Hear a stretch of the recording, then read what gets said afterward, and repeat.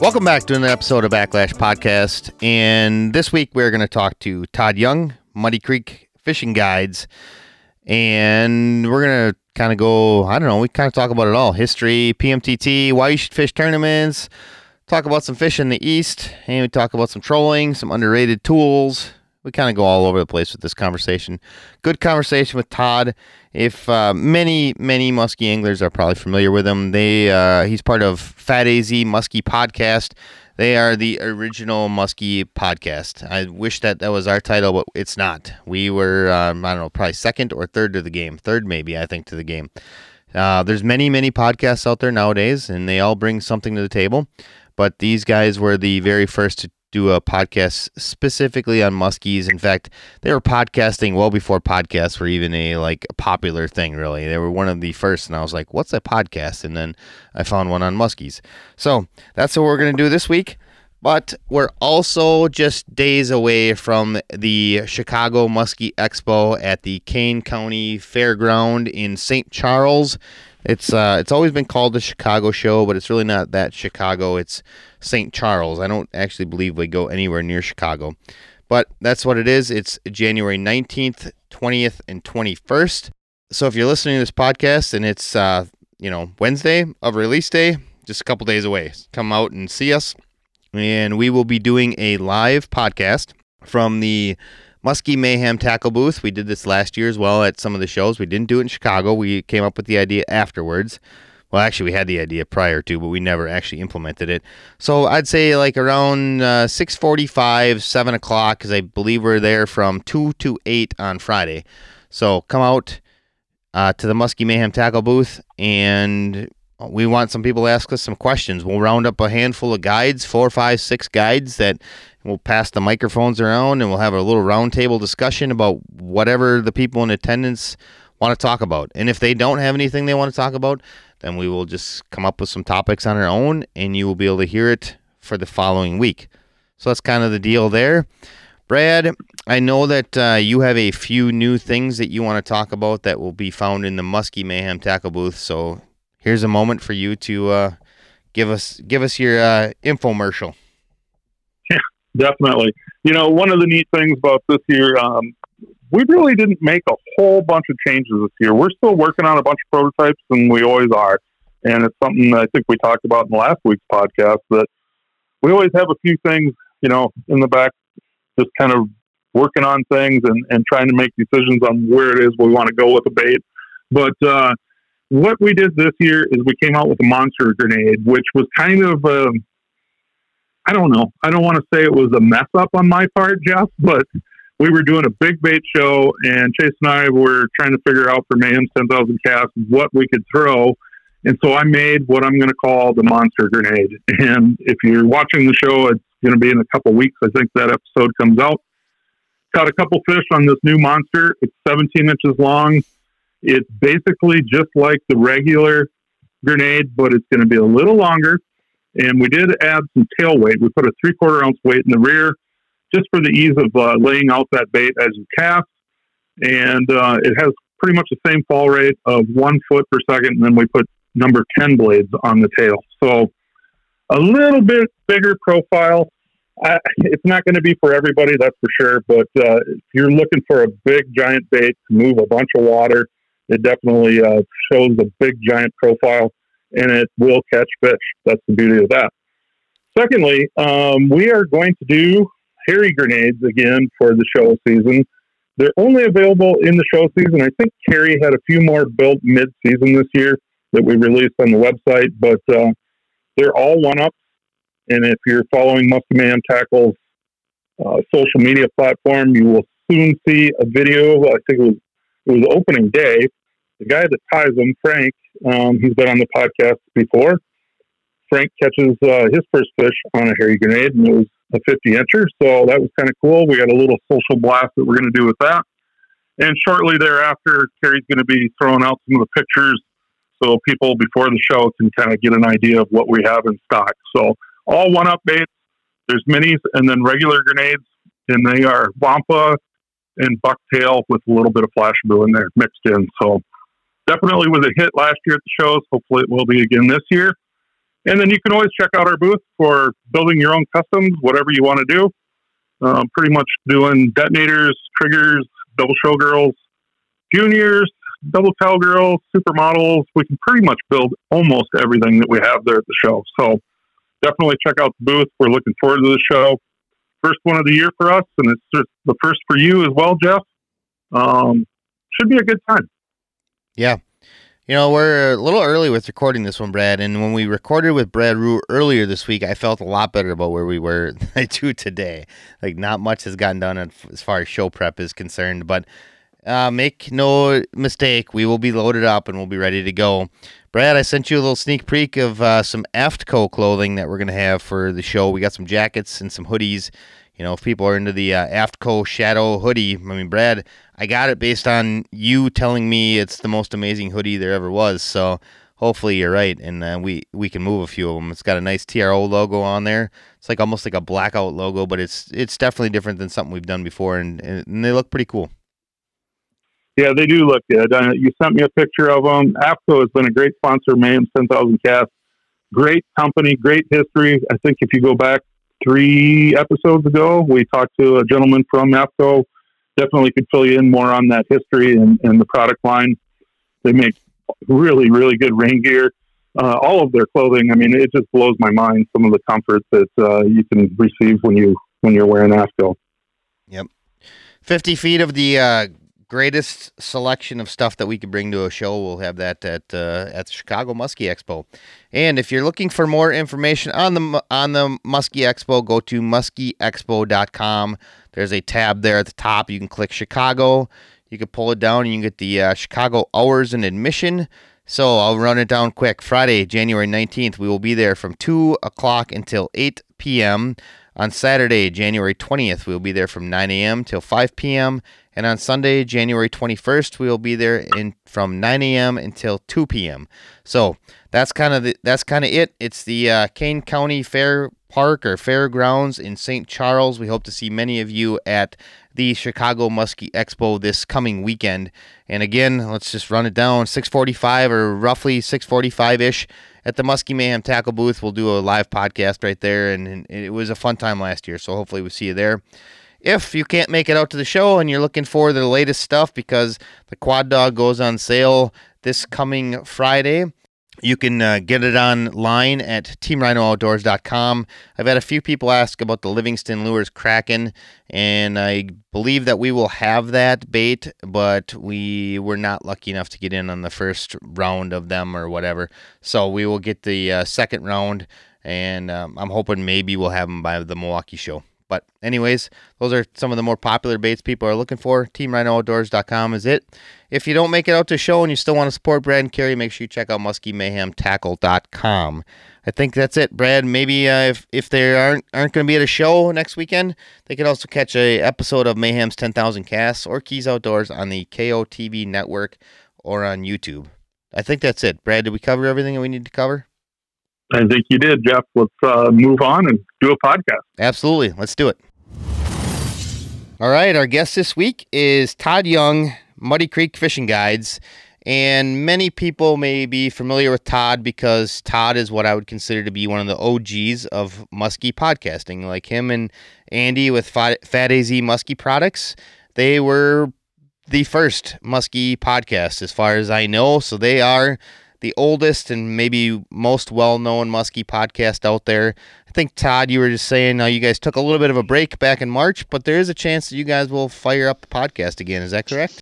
Yeah, absolutely. We've been talking about it and just needed a little break after 340 episodes and, once a week for many years. It was time to step back, and I could see us definitely getting things fired up again.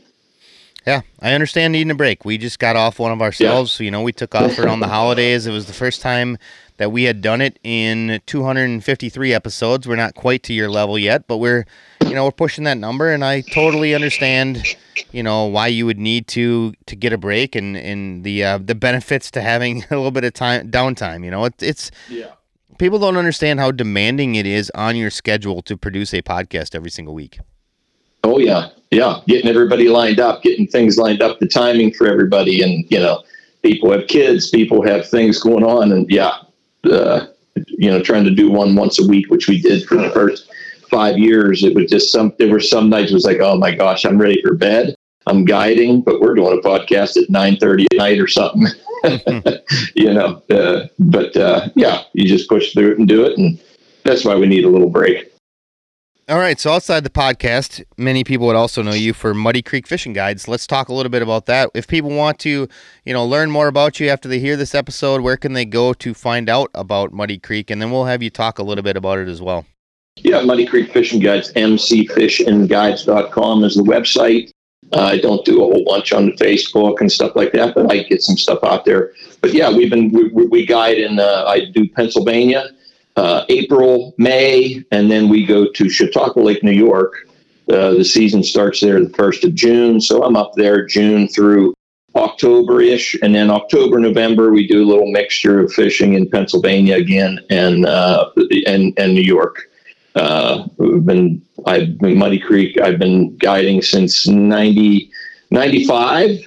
So now back then I was working full-time job, so I wasn't doing as much as I am now, but right now it's pretty much a full-time gig for the summer, spring, summer, fall months. And then, we make baits with Fat AZ Musky Products as soon as I'm done fishing and hunting. I got to get my hunting in, and then I start making baits. That fishing and hunting thing seems to run hand in hand with most of the guides we speak to.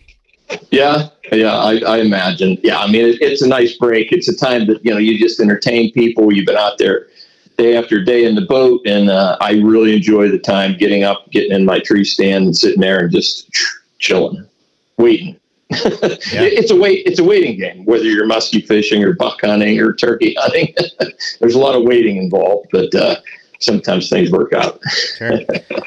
Let's talk a little bit about the guide service, or maybe we'll talk about your history of musky fishing to start with. Like, what got you into muskies? Why muskies? Man, so I grew up in a family. My grandpa, long before I was even around, he came back from like World War II, and he and a bunch of his friends from Elwood City. I know if anybody knows history of bait making and stuff, there's a history around Elwood City, Pennsylvania. Why, I don't know. But there's a bunch of old guys, Ladiano and, people like that started making baits. And he started taking trips to Canada, like I said, back in the late 40s, early 50s, way before I was around. So by the time I came around, our summer vacations were Canadian fishing trips. Go up, spend a week at a cabin, at a lodge somewhere and fish. I didn't go to the beach. We didn't go to places like that. So I grew up from they had me throwing baits around when I was, very young, and I just grew up. It was just what I did, just totally involved in musky fishing. It's all I thought about. And as time progressed, working, getting out of college and working and stuff, little by little, I started a little guide business, doing stuff on weekends. Of course, it's hard to get your name out back in, mid 90s. There wasn't, the websites and stuff like that. And, little by little, I just got out of the construction work and the stuff that I was doing. And now that's pretty much what I do. I take people musky fishing, and then we make baits over the winter. It's ironic or funny what you said there about how hard it is to get your name out back in the 1990s and how easy it is today. I mean, it's incredible how how quick information goes, how fast word of mouth can travel. Nowadays, somebody has a great experience with you on the water, they can post a couple pictures, and next thing you know, you can fill your guidebook up really quick. It's crazy. Yeah, absolutely. And that wasn't the way it was back then. It was just word of mouth. I had, back in 99, when they started the PMTT, I started fishing. Dale and I fished the PMTT for a few years, and I was involved in Muskies Inc., and some other people were the one. I always thought, man, it would be neat to do a guide business. And I always knew that Chautauqua Lake was a destination. It's a tourist area. Lots of people up there in the summer. I always knew you could make a business out of it, but it's like, man, do you quit your job and try this or not? And it took me a while to do that. I worked many years before I actually stepped in to do that. But back then it was just, people in the club saying, man, you ought to start doing this. You ought to start doing this. And people would like to see what you're doing, and, it's all word of mouth. But that's what builds the business. is word of mouth, taking guys out. They have a good experience. They tell somebody else. Now it can be done overnight. As you said, things have changed so much. Let's talk about the PMTT for a minute. What drew you to the tournament side of fishing? Well, that's one thing we don't talk a ton about on this podcast is tournaments. What made you want to do it, first of all? And do you miss it? Because I don't think you do it anymore. No, we haven't done it in years, so I just remember getting that information. Someone, sent it to me in the mail or something back. And, I don't think I had a computer in 99 when they started, but, it's just one of those things that I've been friends with Dale Wiley since I was a little kid. And, you watch the bass tournaments, you watch all this stuff on TV, and you're like, man, wouldn't it be cool if they'd ever do something with musky fishing? And when we saw it, we were like, wow, let's do this. It gave me a great excuse. I would have never, where I live, I would have never hooked up my boat and driven out to fish the Chippewa flowage or Leech Lake or Mille Lacs or any of those places. You're talking about a 20-hour drive. Where we live, we go up to Canada. I can be on a ton of musky lakes in Canada in a 6-hour drive, 7-hour drive. And just, fishing locally. So that was exciting to see that, man, let's give it a shot. And there was a lot of people like, oh man, you've never been there. You've never done this. And, yeah, but, to me, it was just a no-brainer. I was able to do it. I was self-employed, working my own construction business. Dale was also, and we're like, let's go for this and let's do it. And I had a great time, loved it. At this point, driving and hooking that boat up and driving 20 hours, it doesn't excite me all that much. Driving through Chicago and getting all out through there. But, I wouldn't have traded those 4 years we did that for anything because, it was really a neat experience, got me to waters I would have never been to. Like I said, I'd never been to Wisconsin. I would have never been out there and fished those lakes. So it got me to see things. And, one big thing coming home was, you read about this because the only thing we had then was, the Musky Hunter magazines, and you're reading about this, wow, this lake. And yeah, a lot of those fisheries are great fisheries. But I was also able to come home and say, like, wow, what we have right here at Chautauqua isn't all that bad. You always think it's greener on the other side, but you get to know people and you get to know what they're catching and what's happening there. And, we have great fishing right here, and there's great fishing lots of places, but, that was a big thing that happened for us coming home thinking, man, these lakes we're fishing up in Canada and these local lakes we're doing pretty good at. If somebody's listening to this podcast and they're kind of on the fence about fishing a, PMTT tournament or any musky tournament, what would you say to them that would help push them over the fence? What's a major positive that they can take from fishing musky tournaments? Man, they're muskies, they're muskies. Anybody has a chance. Dale and I were lucky to win up at the Fox Chain Lakes. I tell this story all the time when we're out there, when we're having like a slow day or we get one fish out on a charter. And I was like, you understand, like, that tournament that we won, there was, 126, 128 boats, something like that in that tournament, 2-day tournament. We fished like 9 hours the first day, I think 7 hours the second day at that point. And, Dale and I got a 38 and some change and a 36 and some change. We were the only people that caught 2 fish. We won the tournament. It's not like out of 126 boats. You know what I'm saying? It's not like you have to, there's a chance. If you can put something together, you got a chance in those tournaments. Like anybody does. We were at a lake we'd never even been to before, and that's the one we ended up, winning that one. We won Team of the Year that year. I mean, Dale and I had what would be considered good success in our 4 years, but we didn't catch a lot of fish. A lot of times that's all it took. You get a good fish, you're on the board. That's musky fishing. So go for it. I mean, if you're thinking about it, it's a lot of fun.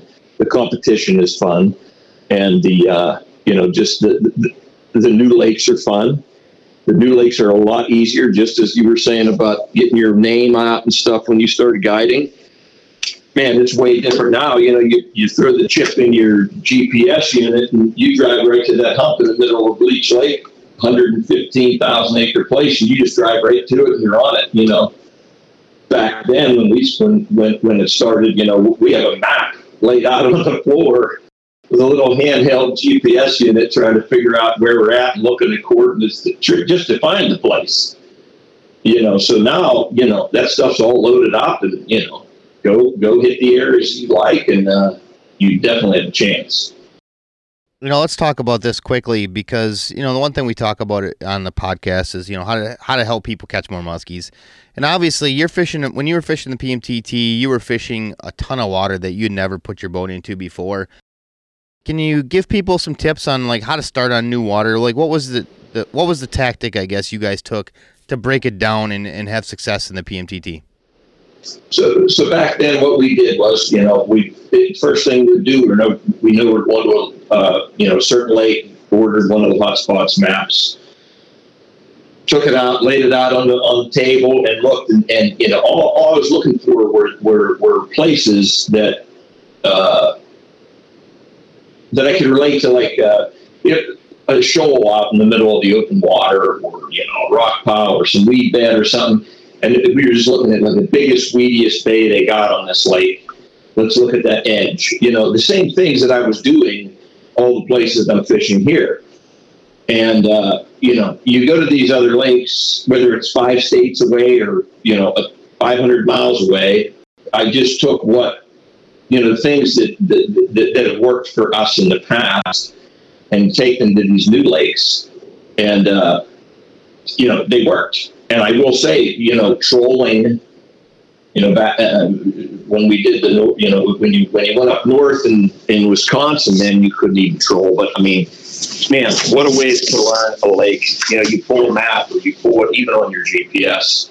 You pull it out, and you've never been to this place, and some of these lakes are big. Just to say, okay, let's go cast right here.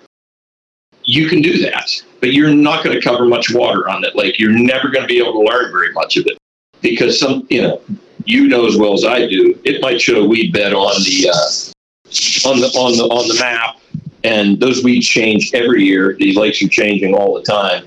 It might show it on the map, but it might not be there. So, what we did was, and we caught a lot of fish casting in those tournaments, but most of our pre-fishing, we were trolling. We were picking an area. Okay, let's pick this bay. Let's pick this 500 acres of this lake. Let's set some lines. And then you can quickly learn because you're going, 4.5 miles an hour. You can pick out those points and you can get them, in your head, or now you can, drop them on your unit and you can see where the weeds are growing, which weeds look good, what weeds are dead. I mean, that was there's no doubt that was, even though we caught a lot of our fish during the PMTT casting, we learned that area by, trolling the lake and figuring it out. Yeah, it's like you said, it's amazing, how much easier it is to figure it out, but it's also obviously always part of the puzzle. It's good to get a little insight on how you guys, went about doing it, because people fish new waters all the time. But let's shift away from, PMTTs. Let's talk about stuff out in the East, because we don't talk to too many, guides and anglers that are fishing out East. Let's talk a little bit about that. Where does your season start? Did you start in Pennsylvania, Ohio, Chautauqua? What do you start the season off as? So as of now, it wasn't this way a few years ago, but now there's an open season in Pennsylvania. You can fish them all year long. And I don't do any guiding over in Ohio, but so now we have an open season in Pennsylvania. We used to not be able to start till the first Saturday in May. So, I start my season here in Western Pennsylvania, local lakes, a lot of state parks. We don't have many natural lakes here in Pennsylvania.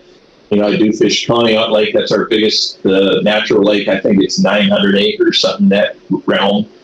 So I start early to mid-April, and we fish Pennsylvania April, May. And then, the season starts up in New York. They still have a season there. It starts June 1. It runs through November. So once that starts, I head up there to Chautauqua. In Pennsylvania, our lakes, Pennsylvania has changed. That's one thing through the years, man. All these years fishing, these lakes change. The fisheries change immensely, especially when you're dealing with, stocking programs, things like that. Pennsylvania fishing is really good right now. It is nothing like we used to have. They've changed the stocking program. They're stocking fish in the springtime that are 15 inches long. They're not putting near as many in. But let me tell you, it has changed our fishery a lot. That system is working here in Pennsylvania. So, I fish a variety of local lakes here. And, those lakes are, like I said, man-made, dammed up reservoir, dammed up streams. And most of our lakes have a lot of alt lives and stuff like that. They're man-made fisheries. Chautauqua Lake is a natural fishery. There's no shad, alt live, stuff like that in there. They try to keep it as natural as can be. So it's going to Chautauqua Lake is like going to some lake that I go up in Canada. You're relying on those fish are feeding on perch and bluegills and whatever they can eat. Well, one of the things that I always hear about out there, Todd, is it seems like more guys are way into trolling than they are casting. Can you give us kind of a percentage on what your normal guide trip looks like? Is it more of a trolling deal, or are you doing some casting as well? Yeah, I mean, Ohio, Pennsylvania, I would say there's not, if you see guys musky fishing 90% of the time, these guys are trolling. Now, in Pennsylvania, in that early season, I have a couple lakes I do some casting at. We do, our lakes do not, in Pennsylvania, we don't have big, vast weed beds like going to Lake Minnetonka or going up into Minnesota and those places you guys are used to fishing. We just don't have those. And, the way guys fish is, cover water, set the lines and do it, which is the same way that I fish Pennsylvania, but mostly in the early season. I have a few lakes and, every year the weeds grow a little different. But I have lakes that I fish here in Pennsylvania that I don't ever set trolling. So when I'm talking to guys, it's like, hey, what are you guys into? And I don't know when you get into the guiding. There's some guys will say, I don't care if you got 10 yesterday. I want to cast. I don't care if you got 10 trolling. Okay, then let's go cast. But yeah, it's a troll heavy area. There's no doubt. It is totally different than out west where you guys are, where those fishers are. But, Chautauqua Lake gives us it gives you both. You have vast weed beds, miles and miles of weeds. And, my June, if it was up to me in June, I would never set a trolling pole. We would just cast the whole time. But, those fish do move out. And we spend a lot of time trolling in the summer. And then usually in the fall, there's a nice little cast ground. Now, some years we get them all year doing both. But, last year, or, most years, the majority of my whole June into July, once the summer rolls around, the water tends to warm up. It's a very heavy traffic lake. They cut the weeds, they spray some weeds, and, we do more trolling throughout the summer. But, like I said, some years we get them all year round, pretty good casting. Last year was a pretty good year casting. We did good up until late July, we were still doing really well casting. But, definitely a trolling area. Todd comes with the history of PA, maybe even New York, and you can slide down into West Virginia. You always know, there's so many bait builders from that neck of the woods. And I think, if you're from the Midwest, I think a lot of times we forget about all the different bodies of water out east where you're located. There's been musky fishing there since the beginning of time, right? So the bait builders, do you think that kind of persuaded that trolling type bite more so than, the casting side? Is it something to do with the crankbait manufacturers or the guys that were making some of those baits? And I know there's a ton of gliders that were made in that area as well. Yeah, I mean, it probably does. You know, I mean, when I grew up with fishing with my grandpa, we did not troll. I mean, it was all casting. I think part of what happened was, you start looking, you look back to those years and you look back to the days, and, you take someone like my friend Dale Wiley, and him and his dad started doing some trolling, and, the next thing you know, at the end of the week up in Canada, it's like, man, they got a 52 and a 50 and a half this week. And then, it built from, I really think it built from there. Like, man, I got to start doing some of this trolling if I want to encounter some of these big fish. They're out in waters that we're not, they're not in the swamp. They're not in the lily pads like we used to fish. And that's what got me started,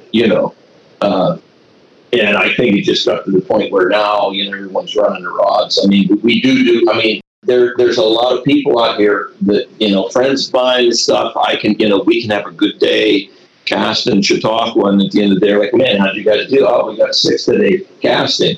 And they are, their response is like, man, that's great. Good luck tomorrow. Because they're not going to do it. They have a hard time reeling those, 2 people, 6 poles. They have a hard time reeling those in and going into some weed bed and start chucking a bait and, trying to catch a fish. You do it for an hour and you're like, oh my gosh, this isn't working. Yeah. But we did have a lot of bait makers that made the crankbaits. Now, man, going back, a lot of them maybe weren't actually trolling baits, but, and the crankbaits are once you get one that can come up to speed, it's a great way to catch fish. We'll put it that way. Yeah, hands down. I mean, like here by me, it's kind of it's one of them deals where it's time based, right? And so there's times of the year that I don't hardly troll at all. And this year we kind of broke out of the mold a little bit. We did more trolling throughout the fall than I had in many, many years. And I'm talking early fall. So even in September and October, generally I won't start trolling until November. I spend the month of June doing the open water stuff, trolling. And I kind of put the trolling stuff away and start casting, July, August, September, October. I'll mix in a little bit of trolling, and then November, it's pretty much trolling again. So this year, though, we broke the mold a little bit. We did a lot more trolling early fall and had good success with it. And some of it was short line trolling, which was kind of cool. And anybody that wants to watch it on Mayhem's 10,000 Cast, I don't remember what episode it'll be, but it'll be later in the season. You'll get to see some of that. And that's something that I've always wanted to learn more about. And when you're talking to these reservoir guys, whether it be in Kentucky, Ohio, PA, all you guys, I mean, you I'm going to guess that you do it too, Todd, a lot of short line trolling. And it's something that I had tried years ago here and never had good success with it, but kind of mixed it together this year and made it happen. So that was kind of a cool bite. And I think a lot of times it's more or less, doing some experimenting and trying to figure out a different kind of bite. For me, that's what keeps me in this sport. Yeah, absolutely. So, and with me, I'm doing guide trips. So all summer, there's days, like I said, there's days when we've been crushing trolling, but, I get a group of guys, they're not interested in that. They want to catch them casting, and, we go do our casting. But as you said, when you start fishing, these big reservoirs, and you just got to think about covering the water. We're about 3 rods a man, and you put out 6 poles. Even though that planer board line in April here when I'm fishing locally, there's sometimes it's literally the planer board is clipped right in front of my 3-foot leader. Because I'm only in 5 feet of water, I can't let any line out. But I got a bait; it's down, and you're working waters like that. And, it is a really neat thing when I'm sitting there talking to guys, and I look back and I'm like, "There's one right there," and the rod hasn't gone off yet, but I saw the fish swirl when he grabbed the bait that was clipped right in front of the planer board. Then the rod buckles back, and they're like, "How'd you know the fish?" I said, "Because I saw it. I mean, the bait is right there because I'm in 3 or 4 feet of water." You can cover a lot of water there. Now, one thing that I do in those situations, I mean, you know, you start working areas, and once I get some bites in a certain area, that's now I know, now it's like, okay, guys, you want to do some casting? You know, because I've already proved that this one bay, you know, we had 2 or 3 hits. We got 1 or 2 of the fish, but there's some fish in there. Then I can go in there and do some casting, because these are, you know, a lot of these lakes we're fishing are big, vast, you know, man-made reservoirs, not much weeds, not much of anything going on. But that, you know, I play the two together. There's no doubt, because they're fish and they're hitting and they're there. So if I can get them, once I find an area where I'm getting this action trolling, well, I know the fish are there. So now I know I can go in there and I can get action casting in there too. You know what I'm saying? So I play them off each other all the time. Makes perfect sense. I can relate to that being in the open water. I mean, one of the things in the open water is all the different fish that I've caught out in the open water. You can go back and cast those areas and actually have success as well. So definitely, I mean, trolling is such a great tool for learning bodies of water, like you said earlier. And it's not only for that, but it could also be for locating fish and combining your, you know, trolling back into casting. So it's definitely a key way to fish. Yeah. So when I take my trips to Canada, when I walk and fish the areas that we fish up there, I mean, usually at the first day or two that I'm there, sometimes, you know, if it's up to my brother and my father and I, like, we want to catch them casting. But we spend the first day or two, and I troll those lakes. I troll them. I go in and I hit the weed beds. I'm learning where the weeds are growing. I'm learning what they look like this year. And even more than that, you're looking to where he had the action. You know, you might hit one section of the lake, one section of the lake. Okay, so yesterday we had 4 hits down here trolling. Let's go cast that area. And 9 times out of 10, you go down there and you can get on fish. Now, for me to go to a lake that's, you know, 15,000 acres and just randomly pull into a spot and know that I'm going to be on fish, I'm never going to be able to cover that much water. So we definitely use. I mean, I use the troll. I use the trolling as a learning technique, and you know, I look forward to while we're trolling, while we're catching. It's like, wow, I can't wait to cast that area. You know, Todd, what are some of the tools that you're using to do the short line trolling? I don't think it's something that's utilized as much in the Midwest. I don't know if the pattern isn't the same or if we just don't do it. But, you know, what type of baits are you using to get this job done?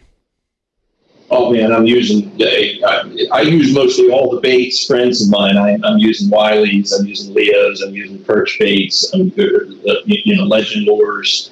I run a lot of tough shads on those planer boards, the little, you know, 4-inch one. I run a lot of Bakers. I run a lot of Boss shads. All friends of mine live around here. And, you know, you can take, you know, that's one big question I always get, like, you know, what about, you know, there's a lot of years, the same bait that I catch the first fish of the year on, I catch the last fish of the year on. It's just a matter of, you know, you can take that bait, learning your line lengths, how deep is that thing getting. You know, I can take any one of those baits and I can get them down 12 feet, or I can, you know, with a short line, I can get it down to 1 foot. You just don't let that much line out. And, you know, learning which baits will hold the speeds that you want to hold is a big thing. But, yeah, I use mostly all baits of, you know, friends of mine and people I've known for years. And I know I can get everything done with those lures, you know, throughout the season. Do you find yourself running more straight baits or more jointed baits? I'm assuming based on what you told me, it's probably going to be straight, but some of those are offered in jointed versions as well. Is that something that you're into? Yeah, I mean, you know, I do catch I catch almost everything on straight baits anymore, but, you know, there's certain bodies of water you go to, you know, what I'm using here in Pennsylvania or Chautauqua is not what I'm using when I go up to Canada. You know, I'm changing everything there. You know, a lot of the big jointed, big bulky jointed baits, I catch you know, that's what I get all my fish on when I take my trips north. Around here I have them out, but man, these fish just seem that, these fish are feeding on whole lots. They're feeding on little bait fish, and it just seems like they I get a lot more hits right now.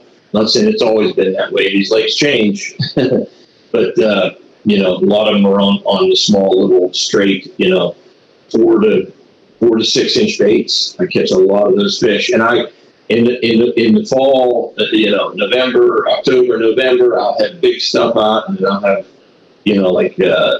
one of those little 4-inch Baker or Tough Shad or Wiley or something. I'll have that out on the planer board, and we'll get a 52 incher. It'll hit that. It's not supposed to hit that if they read the book, but they don't all read the book. But I catch a lot of fish in those small baits even late in the year. That's funny you said that they don't all read the book. Yeah, that's one thing we talk about. We're talking about hard, fast rules for muskies all the time, but unfortunately, they don't always follow the hard, fast rules. So sometimes you got to play around a little bit and try to get them to go off path a little bit.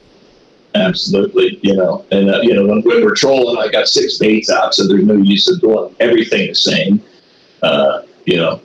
I really want them to hit my perch bait that has 3, 6-aught trebles on it, rather than a little shad bait that has, 2 little 2-aughts. But they don't always do that. When you're running a 6 bait spread like that, like what are you thinking for depth? I mean, obviously, I'm assuming you're going to still vary it regardless of time of year a little bit. Oh, yeah. I mean, if I'm in the open water, I'm going to punch some down towards the bottom. I'm going to keep some mid-range, keep at least one up high. And, the fish tell me what to do from there. I like running my deep. The deepest diving bait that I'm going to run them on my down rod off the back corner of the boat. But don't have to let as much line out, so those ones are down, they're out of the way. Side rod, you can let a little more, I can play with those side rods a little bit.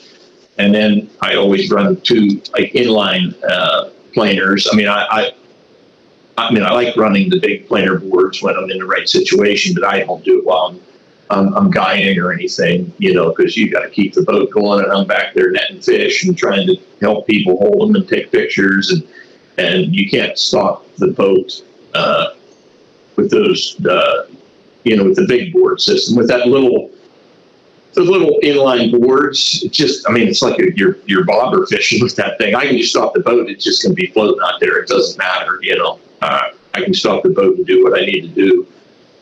But yeah, I mean, and then you can make quick adjustments, let a little line out, let a little,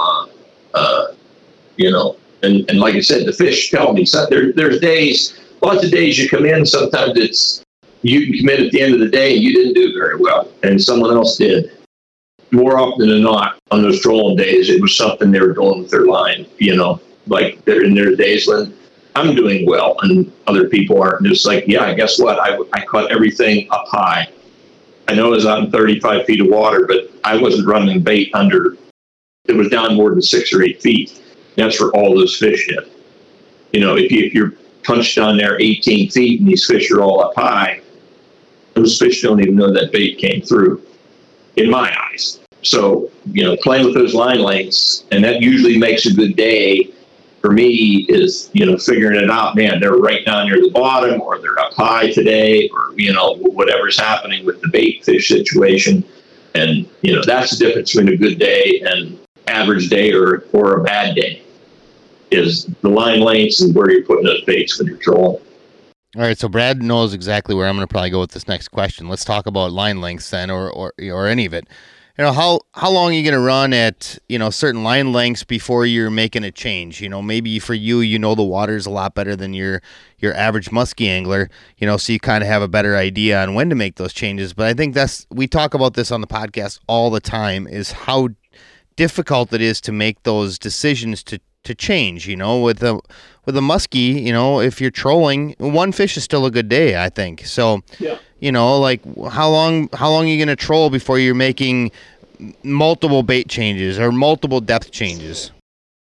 So how many poles, when you guys are trolling, how many poles are you allowed to run? Well, if we're over here in Wisconsin, we can run 3 per angler. So, if we have a couple guys in the boat or anglers in the boat, we don't necessarily have to be guys. Lots of women are musky fishing these days. And, so we could run 6. I mean, if you're up on Green Bay and you got 3 in the boat, it's definitely not a problem to run 9. Many anglers do it.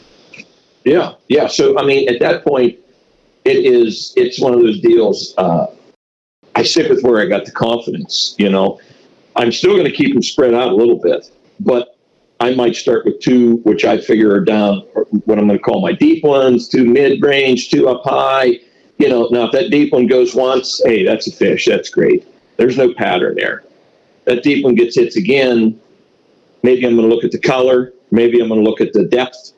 I'm looking more at the depth than the color or the size or the shape of the lure. I'm looking more at the depth. Where did I have that bait? I had that perch bait out on a down rod with 50 feet of line. So I know I'm down there 14 to 15 feet off the back. And let's put another one down there in that same range. That's the way I play the game. I don't, yeah, absolutely. I mean, I get to do it all the time. I've had days where the same one, I'm running 6 poles and I had one lure get hit 10 times that day. Not another hit on another lure. That's the extreme. More often than not, once I find that depth where I'm getting some action, then I can repeat that process and turn a 1-fish day into a 3-fish day just because of, had a hit and caught one, they're up high today, or right now they're up high, and I'll pull a couple more baits up into that range, and then I can repeat that process. All right, then let's talk about speed. How much of an importance is speed? What would, like in the summertime, what would be like, I would say, like an average speed that you'd be going? And, in the fall, are you one of those anglers that likes to keep it fast, or are you going to slow it down a little bit? I do slow down a little bit. On my early season fishing, I run a little slower. I pick it up, but I run a little slower. Like, slow to me is no. I don't think I've ever trolled for muskies in under 3.5 miles an hour. So, 3.5, something like that is the slow end.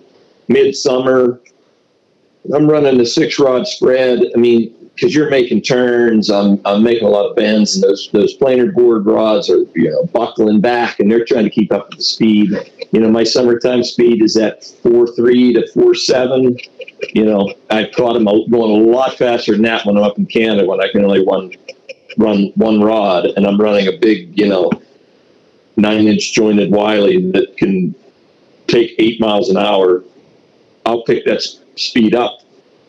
I'm fishing with my brother and my father. We only got 2 poles out, but I can't run that speed with the planer boards and everything, because you end up getting the lures coming out of the water and things like that. The speed can definitely be key. If there's one thing through all the years of me doing this, thousands of people I've taken out, and some of them really took to it. There's the biggest thing that I've ever been told was like, I take somebody out on a charter trip, and we go out and we fish, and I start setting rods, and I'm going 4.5, and they look at me like, is this how fast you're going to troll? I said, yeah, this is how fast we're going. This is, it's July. That is the biggest thing that I've had throughout all the years.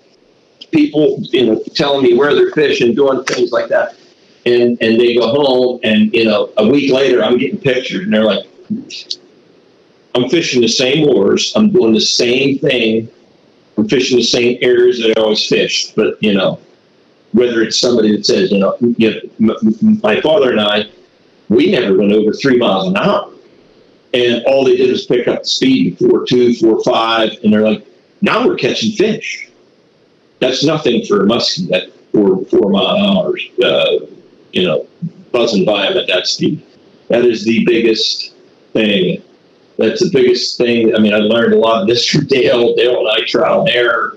But yeah, that speed can you're covering water, and you're getting reaction strikes out of those fish, I feel.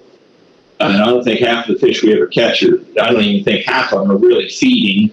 I like to pick an area, go back and forth to that area, and eventually they get tired of that bait buzzing by them like that, and they smack one. Yeah, I got to think that the majority of the people in the Midwest, especially ones that are trolling, are probably not erring on that much speed, and I think it's a mistake. I know I make the mistake often.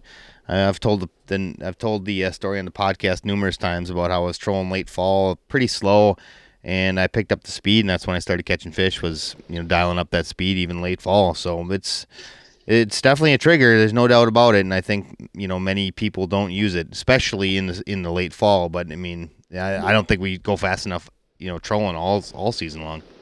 I mean, we've all heard kick of the tail. The muskie can grab a bait that their speed burst can be like 50 miles an hour or something. What's 3 or 4 miles an hour if you keep buzzing them? That's nothing. Yeah. They can grab that with no problem. Absolutely. Todd, since you talk a lot about, different baits that you're not using necessarily mainstream stuff all the time. I mean, it's popular stuff if people really know muskies. But if you're a newer musky angler, some of those companies that you mentioned, they might not be, real mainstream. But let's talk about it on the casting side. Like, what's a bait that you use fairly often that you would say is, I guess, unheard of or underheard of or underappreciated, or however you want to phrase it? What's a bait that you use that doesn't get enough credit that it deserves? Well, I mean, for me right now, so casting, to me, I grew up casting, throwing a lot of bucktails and throwing a lot of never did a lot of topwater fishing around here. I've caught some fish on topwater. I've thrown the topwater to these fish around here when the fish were on, and with very, very little success. Topwater hits are great. They're fun. If I could get them on topwater, that's all I throw. But I grew up and we started throwing these hard jerk baits, and when I'm doing my trips right now, I mean, it happens to be one that we make. And 90% of the time, we're throwing the Raptors, the NutriBuoyant, easy for people to throw, and we use mostly those hard jerk baits. I do, we make swim bait. I throw some swim baits. Obviously, it's a very versatile bait. I can have guys that don't know how to cast. They can be jigging that thing off the back corner. As long as I throw that thing out there, there's a chance of getting hit. But we pretty much throw our Raptor jerk bait all season. All season. And, for people that aren't familiar with the Raptor jerk bait, let's talk about that a little bit. What's his cadence? How do you throw one? How do you work one? What makes it so special? So I grew up throwing the Suics and the Bobbies and all that kind of stuff. And Dale made a jerk bait, and Dave Party made a jerk bait. And, a lot of those are dive and rise. So when we started, when I started the guiding real hot and heavy up there at Chautauqua, I could get guys, but, if they're still learning how to use the reel, they're trying to learn how to do all this stuff, that a lot of those baits are not very deep. They're still working on that cadence. They're still working on everything. So I needed to have, got with Andy, and was like, I need a jerk bait that, you pull it a couple times and it's going to stay in that zone. It's going to get down there. It's going to stay there. And when we started doing that, once we got everything where we wanted there with that bait, I mean, the success of these guys throwing these hard baits, it's just unbelievable how quickly people could pick up on using them.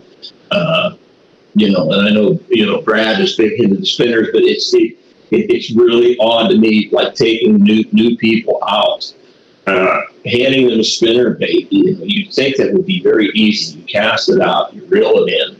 But, I try to tell people, you got to slow your tree, but you bring it to the boat. You got to put the rod tip in the water. You got to do this. And, even with even spinners, it can be a challenge with new people. Those baits get in, if they let them get down too deep, they get in the weeds, they get all tangled and everything. These jerk baits we are just ripping. And to me, that stop, start, pause, boom, that rip, a couple feet, pause, when you're ripping a jerk bait. I mean, I always look at, like, when you walk out the dock in the morning, you're going down to your boat, you walk out the dock and you see all this little perch. They're not swimming around like a crankbait swims. They do what you do with a jerkbait. They go, they do little darts. So to me, a jerkbait is like the most natural action, and that stop, start, complete dead stop on that bait and that pause. I just think you get so many reaction strikes from the fish using those, and that's what we use almost exclusively. Sure, that makes sense. Definitely a bait for people to check out this coming season for sure. If you haven't checked one out already, I know you guys have them on your website. You'll have them at some shows. We also have some on our website as well, so go check that bait out. All right, Todd. Well, I want to thank you for taking time out of your schedule. I know that you guys are busy getting ready for shows as well. And, again, thank you for taking time out and talking musky fishing with us. If people want to get in touch with you to learn more about you, learn more about Chautauqua Lake, get on the water with you, how do they go about doing that? Muddy Creek Fishing Guides, mcfishingguides.com.